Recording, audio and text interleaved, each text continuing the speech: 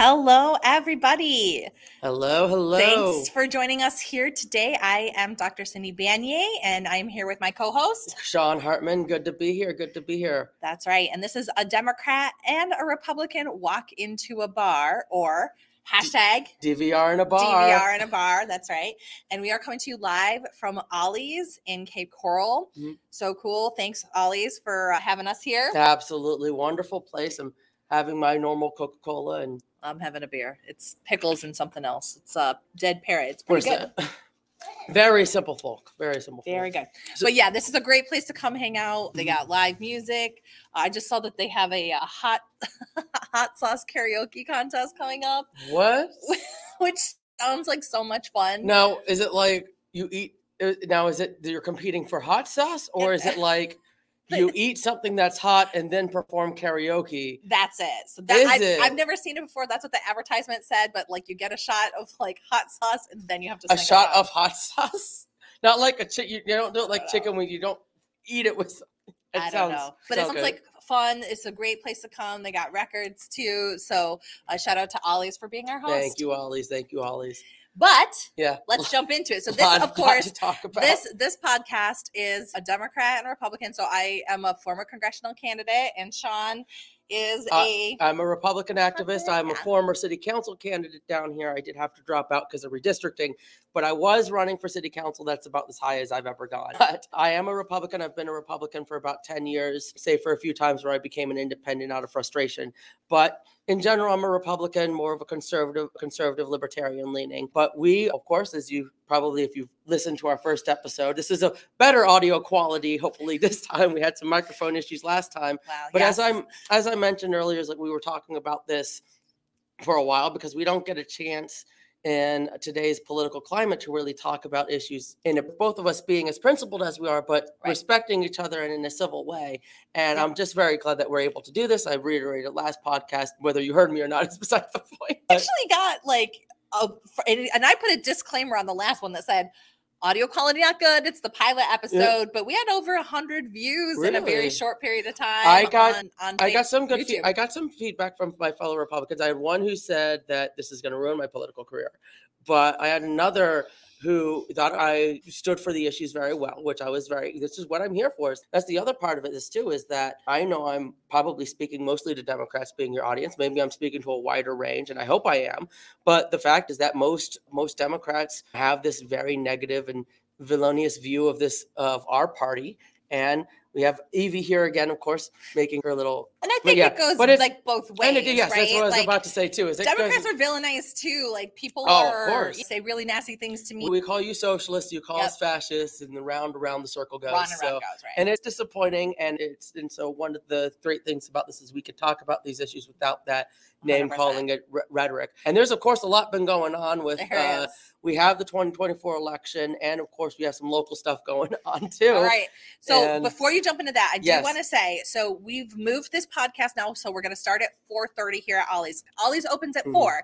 So if you meet us here at 4, we're doing setup, but we're chit-chatting. You can be part of this audience too. So this is not just Sean and Cindy having a beer together. This is like the community. Come and have a beer with us. We want to hear from you. Have a beer. Listen to the conversation. Right now, all we have is this young girl she's great and everything, but she doesn't contribute much to the political conversation. She does love the sandwiches here at Ollie's. If you could see by her face, if you're watching the live stream now, the s'mores, they have an excellent s'more sandwich that I have yet to try, but I've been wanting to try for a while.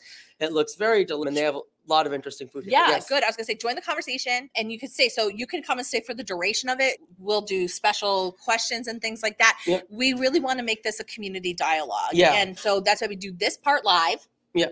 And then we do have an edited version of the podcast that we do this every other week. So there's a Super Bowl in between here. So from now it'll be every other week. Now it's going to be every other week. We had a Super Bowl break. Yep. And then we are going to have this be posted out on Wednesdays, the edited version, but it won't be the whole thing. So we still want you, if you're interested in helping us and supporting independent media and supporting people who are really genuinely interested in having a conversation across across party lines to subscribe to this podcast, okay? And then you'll get access to the full video, any special editions we have, and you can be a special guest with us here in our audience as well. That I'm really excited about. I really want some people on both sides to start coming down and really having a much more engaging conversation. For sure. So it'll be definitely interesting if we can get that going. So definitely please come down 4:30 every other Sunday. Yep. Or come here at 4. We'll be out here. I'll sign autographs if you want me to. I'm perfectly all right with doing that.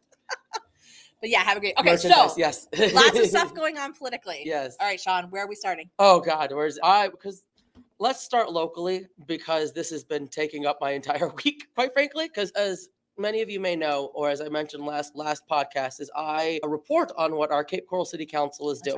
Right. And wait, shout out to that. Where can they find that again, that's going to be, if you go on Facebook, Cape Coral Watchdog, that is where you will find where I semi-regularly post. I'm not always as good as I should be. The articles itself that I write, that I post, go on Cape Style Magazine. Okay. And so that's where they're published. So if you go to Cape Style Magazine, that's where you can find the Council Watch reports. This week has been hectic. And I want to give people a bit of background, because there's she's sipping her beer right now, because it's been dramatic with what's been reported, but there's a lot of backstory before it that I think has been lost to it because of the sensationalism of the headlines. For what's been reported, let me give you the overview. Then Sean can give you some details, and then I'll give you my response. So what we know is that the Cape Coral City manager has been fired by the city council. Cape Coral, by the way, is what we call a weak mayor system. No, council manager. We're a council manager form of government.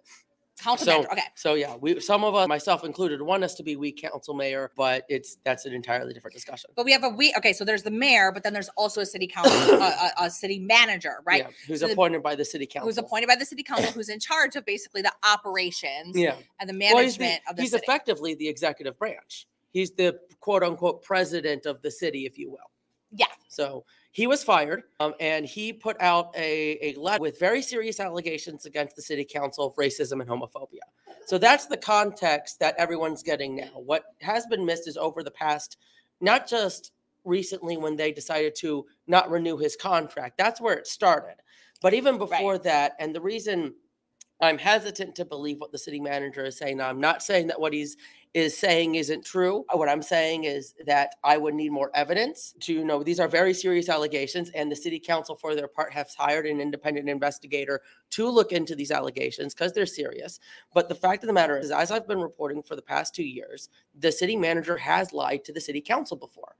And I can't trust what he's saying at face value, especially since this is really coming off as a disgruntled employee angry that he had essentially what had happened first. And if you go to the Cape Coral Watchdog Facebook page, you can actually watch a very badly recorded live stream of the meeting, because they weren't recording it. So I had to put my phone in my pocket to record it. But it was an hour-long meeting. About 30 to 40 minutes in, they discussed the city manager, and they decide not to renew his contract. That wasn't a termination. They were going to say they're letting him stay on August. They wanted to part ways amicably. There was just disagreements in leadership, and it was to varying degrees. You had some council members like Dan Shepard who have said very publicly that he's lied to him privately. And I have, again, seen him both lie and misinform the city council with different things and with different presentations. What he would do very often is try to control what the city council would decide. And so that's the issues there, but it needs to be, I do think that the city council is doing the right thing by properly investigating it. I do think we do need to know if we have elected members who are bigoted in any way. I think that's something that the public should know. But again, I take what the city manager says with a grain of salt. That's on my end, but yes. So I was going to say, I want to come back. I want you to explain to us what you believe he's lied about, but I want to give the counterpoint from the other side of it. So the allegations that have been made by the city manager, of course, and I'll say I'm not somebody who's been as involved in Cape Coral politics as Sean, because he's over here in Cape Coral. I'm in Fort Myers, so I kind of I know that side a little bit more. We're different sides of the river here. So anyway, but I have seen it. I do know that a very, very staunchly right-wing conservative members of the city council were elected this time around. Yes, that's true. Many of them had campaigned on anti-wokeism and things like that. So that's what makes this particular set of allegations so believable. Let's say interesting. Yeah. So I was going to say, so there's two sets of allegations. Yeah, there's two sets of allegations. One I think is more believable than the other, but again, I don't want to say I believe them until I have more evidence. And again, like I said, the city manager is not as much as a trustworthy source. It'll be like me asking you to trust what Donald Trump says, in my opinion. But I'm not sure if the city manager has lied as much as Donald Trump. That's a fair point. Okay. I will give you that much. I feel anyway. All right. Maybe actually, not by degrees, but I'll give. And I do. He's not like really that public of a figure. He isn't yet. No, behind the scenes. No, he has been a very public figure locally, particularly when it comes to economic development, which is, I will say, where he's been very good at. And that's actually where the controversy came for one of the. That is one of the part of it is, so he had terminated African business development director and brought on another who is an African-American woman. Now, he is with vague accusations. He doesn't name specifics, but he says that there were racially disparaging things that were said about her, and they were questioning her qualifications and whether or not she's a good fit for the city. From my perspective, it looks like, they're just trying to make sure they have a more qualified candidate. But again, this needs to be investigated. We need to see what's actually being said. And then you have where I think there's a little bit more believability is where there's a specific allegation against Mayor Gunther and a specific allegation against Councilman Shepard, both involving the LGBTQ community. And I'm not really going to repeat them. You can if you want, but this is something that I feel like needs to be investigated. And I hate to be one of those, we have to wait till we have all the facts. But that's where my position is here. And okay. I agree. Crystal was talking to me about it and how I do have to be objective on this because I am personally close to some of these council members. But again, my initial criticism comes from my distrust of our current city manager. So that's where I start at. That I'm not going to dismiss the allegations outright, because if they're true, then they're true. And then we need to have those brought to light. And let me say, I think that doing an investigation, everything is 100% warranted in this case. Oh, yeah. And to add to that, the letter that was sent was a legal letter requesting whistleblower protection for the previous city manager because he brought these allegations, and basically he pushed back against these allegations of discrimination. And let me add a little bit more context from my perspective as a Democrat on how that looks too. So the allegations with the woman who was hired in was a search. There was many people that were interviewed for the position, and they had an objective rating system for that. She rated higher. The council apparently kept insisting that another woman who had less experience and had scored lower on that position evaluation, who was a white woman, they kept asking over and over again why she hadn't been hired. Now, the reason that this is also important is because council is not supposed to have a role in hiring. And that's also a part of the sunshine laws and basically the separation that the state of Florida has had around council versus administration in how things work here. So that was a little bit worrisome. That's where I did see that. Where I would push back on that, and that a lot of that also comes from the council manager form of government. But it's true, you can't really have the city council really involved directly with personnel issues, because then you politicize those personnel issues. But at the same time, I do think the city council, obviously, as our elected body, has a voice and has a say on who he appoints. And that's where he's obviously coming in to consult with them, talking to them about who he's wanting to hire. And yes, I do think they have a right, and I would say an obligation to the people that elect them to voice any concerns that they may have. And whether or not these are based on race or not, that's where the question is. Yeah. Are these based on race, or were these legitimately based on qualifications? And here's where the vagueness comes in. And this is where I think there's a huge chasm between conservative and liberal views on this, is that I'm not sure from what I read that there's any one thing. It's not like they called her the N-word or they said anything specific. It was more nuanced around, we're not sure if she's the right image for the city, which is how it oftentimes this type of it's under the surface coded. racism plays out. So that's what we're going to have to see, whether or not this was really, they said personality and image and stuff like that. And like you said, these are often coded. I think this is going to be a very interesting to watch, because this is a tough thing to litigate, frankly. It is. And I'm hoping that either before litigation, or probably it's going to have to be after, I can speak with the mayor and the council members to get more details about their mindset with these type of allegations, and what was Mayor Gunther thinking when he said the personality isn't right. Can you give me in more detail?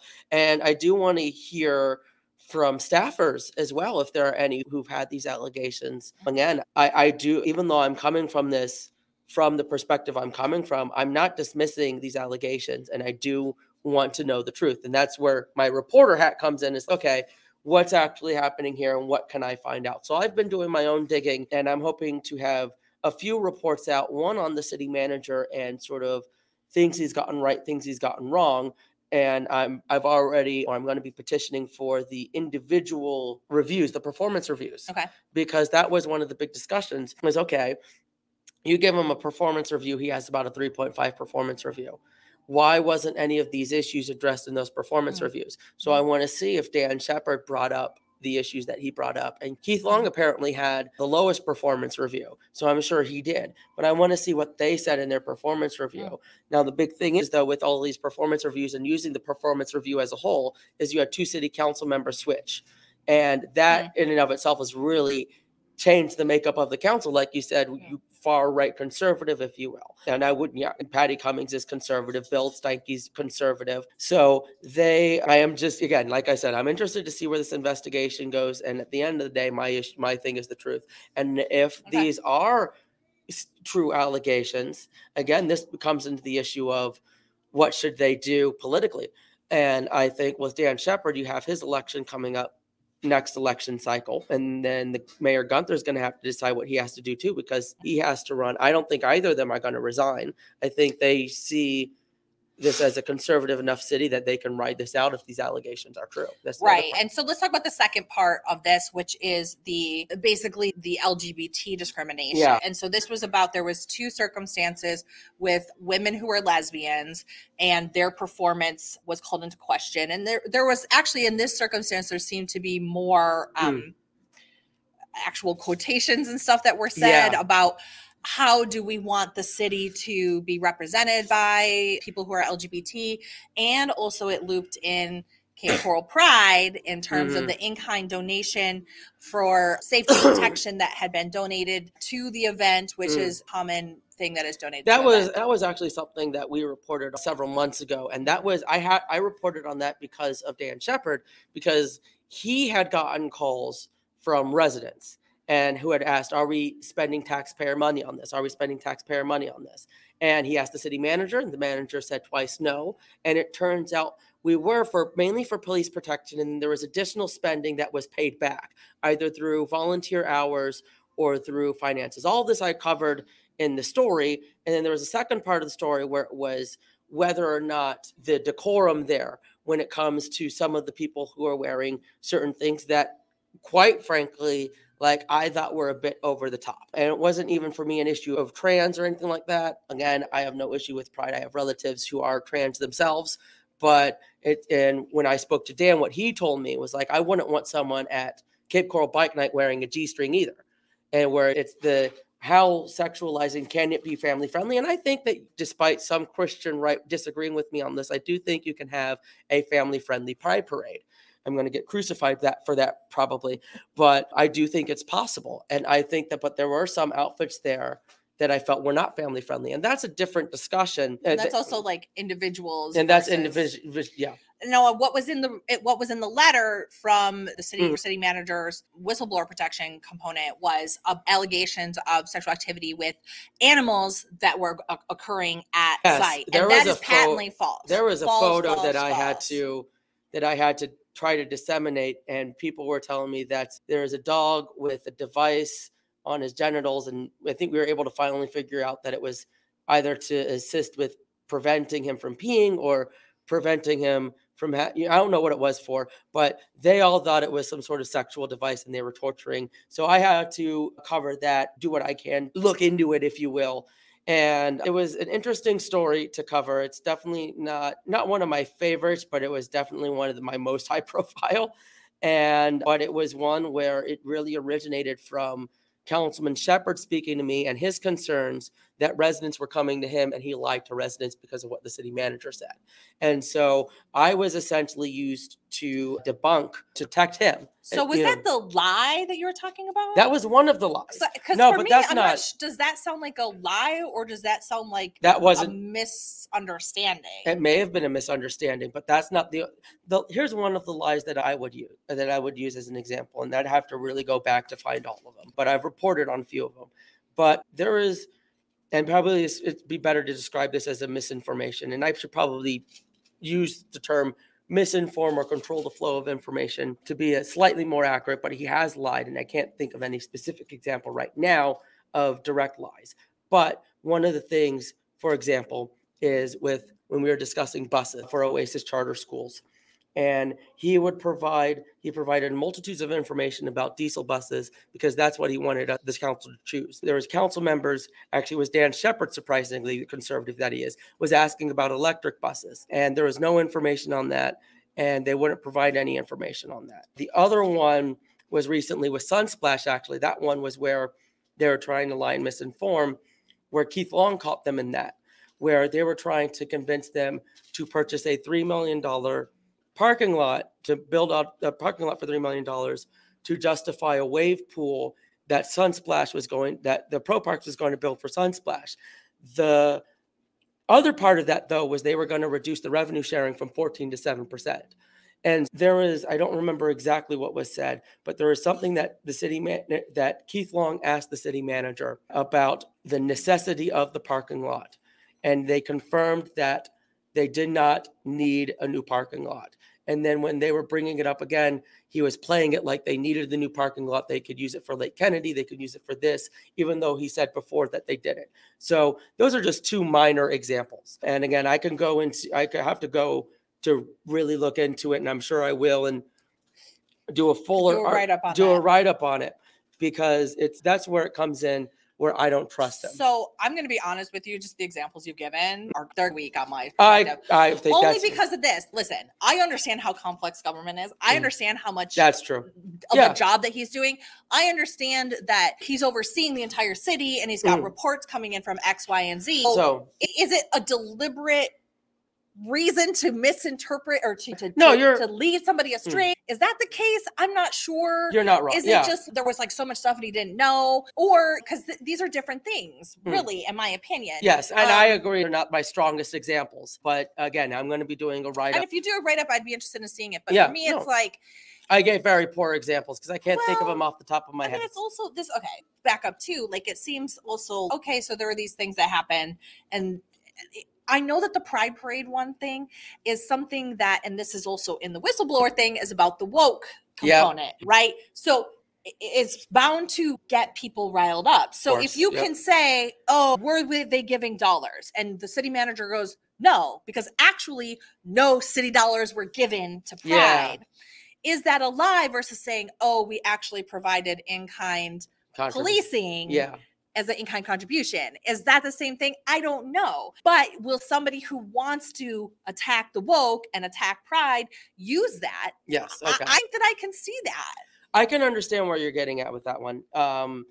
Again, I would have to go into my past articles to really get a full list of what misinformation issues. And I will pull back on saying that he lied. I do think it's a lot more of misinformation than deliberate lying. But again, I personally do not trust him from his past. And considering the fact that this is happening as he's being terminated, and it wasn't even that he was being terminated, we were trying to leave on good terms. And it's not, we had any ill will toward the city council itself, at least the mayor, didn't have any ill will, and the city council collectively didn't have any ill will. They wanted him to end his term and then be done with it, and the reasoning had nothing to do with the things he was saying. And again, if you go to the Cape Coral Watchdog Facebook, listen to their reasoning behind it. It is, you have Patty and Dan and Keith all saying that he has historically lied. And then you had John Gunther, the mayor, saying that he doesn't feel like he's just average and that we need someone who's more than average, who's exceptional. Listen, so previous city manager for Cape Coral had actually gotten run out of Michigan. And we hired him anyway. Yes. Yeah. No, John Sherlock wasn't great either. I like the guy that we have for our interim city manager now. I'm being told he's working very hard already. He's been here for a while in Cape Coral. He knows the city. So I'm very satisfied with that. Again, I want to see where this plays out. Is the answer, though, that he's working out because he's just capitulating to council? Is that why he's working out? No, I think he's working out because there was a lot of things the other city that Rob was neglecting. That was the other issue. So we had issues, for example, I don't know if you were aware about how many of our city workers didn't have air conditioning in their trucks. And this is something that they were working on to get fixed. And then they had to fix, and then they're buying new trucks. And then that's taking a long time because of supply chain issues. But meanwhile, our city workers are suffering. And so Mike's gotten to work on that. There is another where the city manager neglected to get grant money for the Burrowing Owl Festival, a Burrowing Owl Sanctuary that the state legislature created basically for us because Cape Coral's the only place with burrowing owls. And he failed to get grant money for that. There was something, I don't know exactly what it was, but he had a boat lock. That's something that's been argued with for a while. The permits to get that removed. I don't know the environmental aspects of all of that completely, but I know that's been a big issue. It's a tough one. Okay, the one last thing. So I want to kind of close out this. We'll wait for the thing. But the one thing I do want to say is that we don't know how the whistleblower component's going to play out. However, if he's granted this whistleblower protection, it's going to be a very interesting kind of test case in the anti-woke Florida to have this employee have whistleblower protection or not, and what that allows in terms of the legal repercussions for it. That's kind of like, that is, and I'm not fully familiar with federal whistleblower law. So that's where I'm confused too, because what is he claiming protection from exactly? Like retaliation and firing? He's been fired already. And he's been okay. So he's saying that he was saying he's fired because he blew the whistle. So it was retaliation. You know what? And actually, that I'll tell you, when I first heard that they fired him within the first 3 minutes, I still haven't even watched that city council meeting. When I heard that, I was like, "That's gonna really mess us up." And this could be very expensive for the city of Cape Coral. That could be a case. I think that was a very stupid move. I do agree with that. That I think it was right of us to not renew his contract. I think that was a wise decision, but I think I was very confused as to why they fired him outright. I again, especially with that information, I definitely don't support that. But again, and it goes like this. So it's like you really have woke discrimination allegations versus anti-woke city council, and now you have a whistleblower claim for retaliation. So it's going to go, what we do know is it's going to go to the courts one way or another. There are reporters and journalists that are going to look into it to find out more. Yep. And we'll see how it goes. Yeah. I'm just kind of watching because I think this is going to be a test case. I think this is going to be famous in Florida. Yes, I think so. Like for the wrong reasons. And I am smack dab in the middle of it as a reporter. And I'll be honest, it's been stressing me out. I've been both with my day job and with this, it's been emotional because again, I am a conservative, but on some of these social issues, I'm more liberal. I am more or tolerant, if you will, again. And so I don't want people who are in elected office to be bigoted or discriminatory against other people. I don't think that, to me, that's not who the Republican Party should be, whether or not, and I'm sure you'll argue that it is, but I would love for the Republican Party to go back to arguing over whether fiscal conservatism versus spending is a good thing. Those are my big issues. Yeah, I'm going to take all of this, of course, economic issues. So I tend to be more socially liberal personally. Now, libertarian. Yes, I'm very libertarian in a lot of my worldview. With that being said, I understand where some of these social issues are of concern to a lot of individuals. What I want to remind people is that we have an individual who is gay or trans is equal to an individual who is a Christian, a Jew, or a Muslim. And many of us, including myself, who is a devout Christian, we have religious beliefs that we hold firmly to. And I've had to reconcile, when I became a born-again Christian, my socially tolerant views on homosexuality and what the Bible says about homosexuality. And that's a theological discussion, which we're not really going to have here. But the point is that those views are still views that are personal, and these people vote too. And their voice matters just as much as a gay individual and a trans individual does. And so when it comes to the issue of taxpayer funding for Pride Parade, I can see why that's an issue. And I don't really think that we should have taxpayer money going to something like that, because it's a moral issue, just as I'm sure that liberal taxpayers wouldn't want to pay for a March for Life. Yeah, go ahead. Yes. But then that actually comes into the question is, how much do we, who do we help? Because then it becomes a First Amendment issue. Yeah. And the city is not, any government entity is not supposed to be judging the quality of an event by the content of the speech. Yes, and I agree with that there. And so obviously if we had these funding for police protection and all that stuff for the Pride Parade, which is honestly, having police protection is fair. You'd want that. But usually you have organizations reimbursing the city or the town or the county for that. But again, if there's going to be a March for Life parade, are they going to get the same resources? If so, then that's great too. But my position would be neither of them should get the resources. I think they need to be reimbursing us when they have those events. And that should go for all events except for the Holiday Festival of Lights and the Red, White, and Boom Festival. I think that those are the only two that we should fund as a city. And I think that the Red, White, and Boom itself is a city event. Yes, it is. Yes. Those are different than individual nonprofits. But that's what I'm saying is I think they're different. Yeah, I think that with that, I would, if we're taking that you have an all or nothing approach, I would go with the nothing and not the all. And that also comes from that fiscal conservative. And that again, that it's how you apply it. Yes. So good. All right. So I'm gonna save you. Yes, I'm gonna save you. I'm gonna pivot away from this. Okay. Let's talk about the next thing that you wanted to talk about, which was 2024. It's heating up. It's heating up. Hang on, we have a commercial break here from Evie. What's up? We got half an hour more. We're gonna talk about the presidency. Are you excited? She's 6. We may have the first female president. You know that, Evie? We could have the first female president, a Republican by the name of Nikki Haley. Be happy. Yeah. And she takes her. I'm going to take a drink on that one. Yeah. Let me say this. I don't hate Nikki Haley. I don't know. Please, for the love of God, say you prefer to Trump. Yeah, I do. And this is what's actually the reason that I can appreciate her is the reason why a lot of really far right folks aren't. It's because she was ambassador to the United Nations. Yeah, I think that's a really important reason for. Yes. I think that we need to be global leaders. Yeah. And I think the United Nations is really important, and she served that role. And I think she did a pretty decent job. Not all the decisions she made were the ones that I would appreciate. I think that's an important leadership thing for the United States. No, I agree. That's definitely one of the things we bonded on very early on is our love of foreign policy. Yeah. I was an international studies major at UCF, so I love that foreign policy stuff. But yeah, my party's become been very anti-globalist, and I've said actually at a party meeting once, or they were having a discussion about the World Health Organization and the United Nations and all that type of stuff, and someone was like, "Who here supports the UN?" I was like sarcastically, "Who would support it?" And I was like, "Me."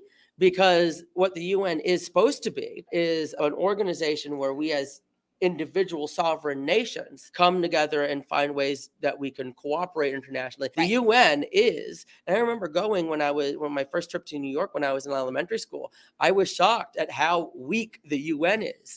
And now I've grown up and I've become a conservative and I understand the value of national sovereignty. Yes. And that's why it's designed in the weak way it is. 100%. But I'm a big supporter of the UN, and the presidency constitutionally is a foreign policy role primarily. 100%. It's supposed to be foreign policy and national policy. Yep. Most domestic stuff is supposed to be handled by the states. Congress. So she has very strong diplomatic credentials. She has executive credentials with her governorship as governor of South Carolina. Mm-hmm. I think she has the ability to broaden our tent and get more young people, more minority voters into the Republican Party, which obviously I believe is important and a lot of Republicans believe is important. I think it's going to be interesting in how many people come into this race, because I am hearing now that Ron is going to run, which I said in the previous episode, there's no way he's going to run. I said, there's no way he's going to run. There's no way. The Democrats just made that up. Democrats just made it up. I was so wrong. I do now have it on good authority that he was thinking about. So I may have been right when I said it, because maybe he was thinking about not running. He was not going to run, but he decided to run at the length. So that's what I've been told. So I may have been right when I said it. So I'll keep it. All right. So before we jump into like analysis on Nikki Haley and Ron DeSantis, I want to loop back to the UN thing just one moment. Okay. Yes, please. Because, so first of all, yes, we did bond on that. So I have an undergraduate degree in international relations. I have a master's degree in international relations. Then I got my doctorate degree in the international field. Like I got it in Japan. I was studying Asia Pacific studies, but I was studying governance structures around the world. She has this amazing thesis paper that I took pictures of to read. It just on community policy and how to address economic issues in the Asia Pacific. Very interesting. Community-driven economics, because I'm actually fundamentally like a very wonky person. I believe in decentralization, which, by the way, that's like states' rights, local rights. Okay, that's what it's all about. But it's about, for me, I want to see it like, it's like the nesting dolls. It's like, we got to have everything fit together, right? Yeah. So that's the challenge, I think, to people who are policymakers. Yeah. But so back to the United Nations. I was also, by the way, a representative to the United Nations on behalf of a non-governmental organization called the International Association for Community Development. Oh, yes. Which is an international organization that advocates for community people to have a say in their governance. So it's really like, how do we do participatory governments? How do we do decentralization? How do we involve people meaningfully in their own governance? Yes. Yeah. And so I had the privilege for 2 years to go to the United Nations and advocate on behalf of this cause, participate in many high-level forums. And yes, what Sean says is true, is it doesn't function like a government. You think, okay? It's not a one world government. It's not a one world government. No, it is literally just, here's my government, and like they can come together and say, basically all that they can do is make a decree. It's, we believe X, we believe Y. And then there's this thing called the UN Secretariat, the Secretariat. Okay. That's the administrative body. So they oversee the funding that basically everybody voluntarily puts together from the United Nations to run things like the World Health Organization, the International Labor Organization, the UNDP, the Development Program, the Poverty Alleviation Program, UNICEF, stuff like that. UNICEF, for kids. UNHCR, the human refugees. That's refugees, right? And these are all things, by the way, and this is the other part that I want every Republican. So please, Republicans, if you're listening, we made this shit up. We made it. It was that's the other part of it too. You're right. Redwoods is New Jersey. It's all based on the Western ideology. It's based on market economy. It's to how we can make the rest of the world more democratic and more market-based. That's the whole point of the United Nations. And the biggest criticism in international relations has been that it's too U.S. driven, because the United States puts a lot of money to it. There's a lot of workers. There's a lot of people. It's based in New York, right? So the criticism, so everybody else in the world says, oh, it's too U.S. focused. And then us in the U.S., we want to flush it down the toilet. It's literally how we influence the rest of the world too. To make them more like us. And it's just, for me, I'm like, oh man, this is the wrong thing, because it is a place to demonstrate U.S. leadership. Yeah. It is the beacon on the hill from Ronald Reagan, right? How do we make the United States the one that everybody looks to? It's by being the people who are promoting democracy through international diplomatic democratic channels, which is what the United Nations is. And they have no power, really. Yeah, they really don't. But I agree with you. I think that with the UN is a part of United States tradition. We created it through Eleanor Roosevelt, who I think was a major with that and was one of the main leaders on our side with that. It came out of World War II. It came out of our alliances from there. And so it has a purpose. The winners. Yes, the winners. We did it. That's why Germany doesn't have a UN Security Council. We do. Because it's Russia, China, United States, France, and Britain. It's the winners. It's the allied powers. And I would agree with a lot of current Republican sentiment that we really need to focus on the issues in our own country before we worry about everything. Okay. And that's where I think a lot of people get hesitant. And even if when you listen to Nikki Haley, she does have that strong foreign policy stance that smells of neoconservatism, like old-fashioned Bush neoconservatism. Francis Fukuyama, like my favorite neocon, by the way. History is over. End of history. No more history. Just stop recording everything, guys. Like no more nation building. It was the stupidest idea I've ever heard. Is that what do you mean? There's no more? We're still recording history. How can you say? Anyway, so Nikki Haley has some maybe different, broader appeal, but might face some kind of headwinds from her own party. I think she's gonna face a lot. Anyone who runs against Trump, except for Ron DeSantis, is gonna face issues. Ron DeSantis is a special character, though, and where I actually he's a special character because I think what's going to happen is that him and Trump are going to compete for the votes. And that's where I think someone like Nikki Haley could end up rising to the top because they're going to divide each other. Because look at how the primary schedule is set up. You'll have Iowa first, which I think, because you also have, just so everyone is aware, the list of people who are running. You have obviously Nikki Haley and Donald Trump. Ron DeSantis is set to announce after the legislative session. That's your A team.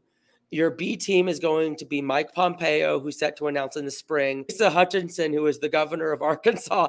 You're looking, I don't know.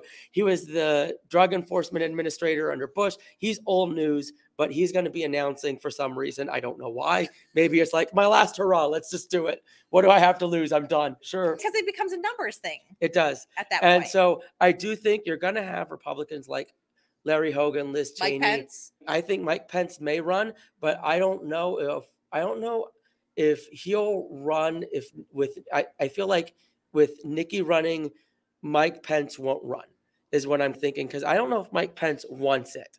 Mike Pence, I think, is humble. I don't think he's really wanting to put him or his family through all the stuff he went through already. He doesn't want them to bring out the guillotine again. Yeah, exactly. Yeah, we don't need gallows in the middle of every presidential debate. Okay, they're right. There were gallows, not guillotine, but whatever. You were, and I am, and I'll be honest, and I am. If this is going to get violent, and I think that any violence will hurt Trump no matter what. So I'm hoping that Trump supporters heed my warning and don't do anything stupid. Whether or not they will listen to me is besides the point.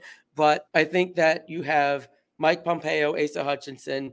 Maybe one of the never Trump Republicans goes in, but you just had the RNC make Republicans pledge to support whoever's the nominee, which both hits Trump because it means that will Trump actually do that? That's to be seen. And then it hits anyone who wouldn't endorse Trump. So that would be, I would be interested to see if we have any of the never Trump Republicans run. I don't think they will, though, because I also think that they realize that if it's a crowded field, then it's going to be, it helps Trump. You're going to have the same situation as the 2016 primary. That's why I think Mike Pence may not run either, is because he may think that he may endorse Nikki Haley, and Nikki Haley's that candidate she's conservative enough that she can win general votes, and she has enough connections to Trump where she's not a never Trumper or an anti-Trumper. She's not even attacking Trump. I just saw her. I heard Trump gave her the green light to run. See, I have a slight conspiracy theory. They planned this because I did notice that he's less critical of her than he is of Ron DeSantis. And I have a bit of a conspiracy where she's running to steal votes, and then they're going to run on a ticket together. I don't know if that's a conspiracy. I think that's just politics. That's what people do. Oh, no. They will. They'll run. They'll not run. They'll put different people in. Yeah. Because, there is they're auditioning for different posts. Yeah. And, the common thought is that the more people that run, it's going to favor Trump, not only because he has a bigger center of gravity, essentially, but that, like we see when there's a huge primary, you need less votes ultimately to win. Yeah. So Trump having that consolidated base is not really going to be able to, no one else is going to be able to compete, especially if everybody's taking a piece of the pie. The only one who'd be willing to be able to compete with Trump's base is Ron DeSantis. And so that's what's going to happen is DeSantis getting in pulls away at his base. So it'll be very interesting. So that's where I'm seeing, and that's assuming that there's no dirt on DeSantis. I've been hearing through the grapevine that there's some stuff like Trump posted a photo. We've all heard some things secretly. If we're all of us politically connected in Florida have heard rumors, but nothing that can be definitively proven, though Trump did tweet truth out, I guess. Truth out? Is that what it is? I don't know. He truthed out a photo of Ron DeSantis when he was a high school teacher drinking with his kids. I put that out too. You put that out too. Whether or not that's real or not, I don't know. But that, again, and everybody's seen that. There are allegations. There's more. Yeah, there's more. So like his sister's missing and Ooh, I didn't even hear anything There's about all sorts this. of stuff happening in Tampa. Yeah. So you may not only like women. Yes. Anyway, no, that I didn't hear. That I didn't hear. But it will be interesting again. So that's where I'm also interested in, where I think that he may still not do it in the last minute if Trump or Roger Stone probably comes over as, look, Ron, because Roger Stone, I will say, I know I've met Roger Stone. I've spoken with Roger Stone multiple times. He hates Ron DeSantis. And so it would not surprise me if he has the dirt and he goes over to Ron. He says, Ron, if you run, I'm leaking all of this. You're done. You hold off, wait. And the wise thing for him would be to wait till 2028 or 2032. Fascinating. That's my thinking of it. So the Democrats are just sitting back going, have fun, y'all. Oh, yeah. You guys, see, this is the benefit of you guys having Joe Biden. Everybody's, Yeah, and even though I hear like all these stories, Democrats don't want him to run because of his age. I don't think that's as widespread. I think that there's not enthusiasm for Joe. It's more, we'll vote for him over Trump. Yeah, exactly. And NPR did a really cool study on this recently. And it's just like you said, it's like, there's people that are like, maybe I'd like somebody else. Yeah. But if it comes down to it, Democrats are voting for him 100%. But that's where I think Nikki Haley could be a strong candidate, because I think she can pull some of those Democrats who are not enthusiastic about Trump, but who may be more open to a Republican that can speak to them.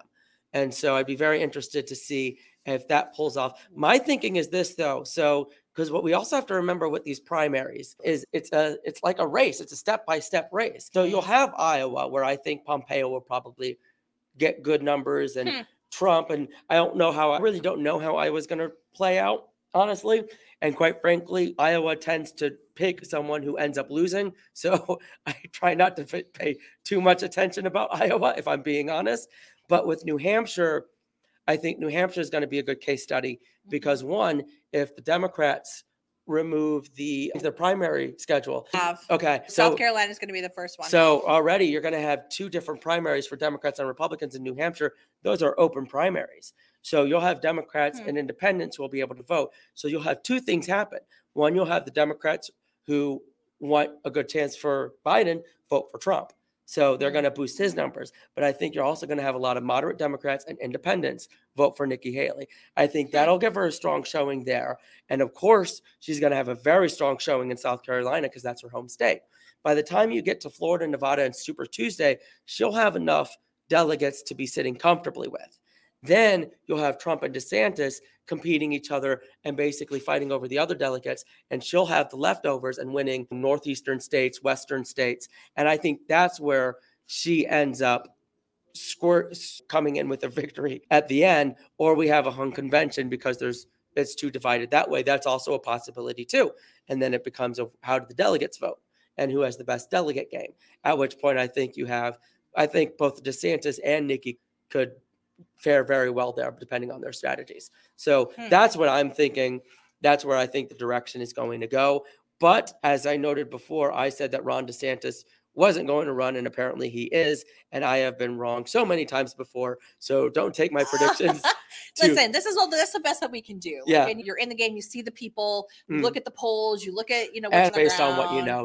And there's no perfect answer. Just like there's no perfect politician, just there's no perfect voter. No. We're all people, and people like Sean and I who love this. Yeah. We can immense in it. I've heard a lot of the stuff too. So I love the politics of it. I love watching what's going to happen. I love actually the policy side of it too. Yeah, both of us are very policy oriented. Yeah. So I am, and I'll probably end, and I'm not making any official announcement yet, but I'm considering restarting. I had a podcast that I was setting up before this called the Geekpublican Project, where I was going to talk about conservative policy issues and really delve into policy papers and white papers and stuff like that.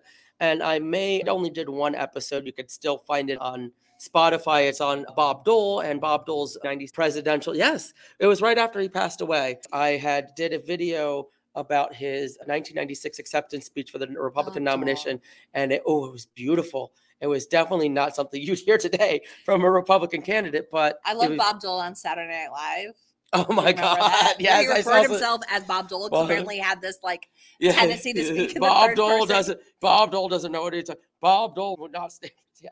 But what was funny is he was able to joke on himself. did go on Saturday Night Live with it. So yeah, I always will respect Bob Dole for that. Yeah, Bob Dole was a very honorable man. That was what a lot of his speech on the 1996 convention floor was about. One of my favorite quotes from him is, "What are we about?" I'm paraphrasing, I don't know the exact quote, but the main part is, "What are we about in this country, wealth or honor?" And it was very much attacking what James Carville was talking about. It's the economy, stupid. It's not just about the economy, and where you get a lot of these culture war issues is, how our society is when it comes to everything from education to crime to substance abuse and stuff like that. Those are issues that matter too. And he talked about it very well in a very dignified way. So I had a lot of respect for him, and I was very upset when he died. And so I did a podcast of that and then never followed up on it. I was even on Diamond and Silk's live stream promoting back when Diamond was the one that, back when Diamond she was still last. I was on there and I promoted my podcast, and we were going to do an episode on Mike Pence's freedom agenda, and they went off on Mike Pence. It was bad. And then I never did that episode, and I wanted to do one on the 11-point plan that Rick Scott had that he had to update. Scott just got his ass handed to him in the State of the Union. Now, he had to take out the Social Security and Medicare. So score one for Dark Brandon.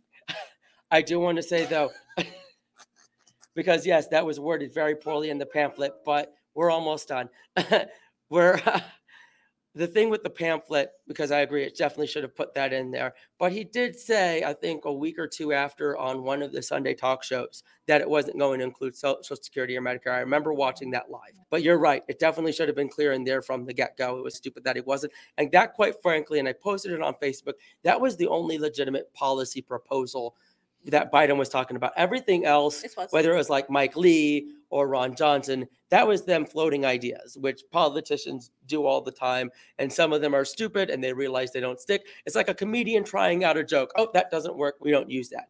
And sometimes you have to do that from time to time. And Mike Lee in particular, of course, being the super libertarian that he was, obviously had that position, but a lot of them reversed on it. Even Byron Donalds has talked about cutting entitlements, but I think that we should get into that. That should be another episode. Yes. We got a lot to talk about that. Okay. So much. So we are coming to the end of our time here. So thank you so much. Absolutely. For joining us here today. Come join us next time. Yeah, so you can tell me how wrong I am to my face. Or how wrong Cindy is to my face. If you know. Come join us. Seriously. Beer, have a chat. Obviously, look, Republicans and Democrats can sit and have a conversation. We can think and we can listen together. It's totally possible. So let's do more of that. Come and join us. Thanks to Ollie's for hosting us. Come and see us every other Sunday starting this weekend and every other one. You'll see it on our Facebook page on Big Mouth Media. You can also follow us on bigmouthmediafl.com.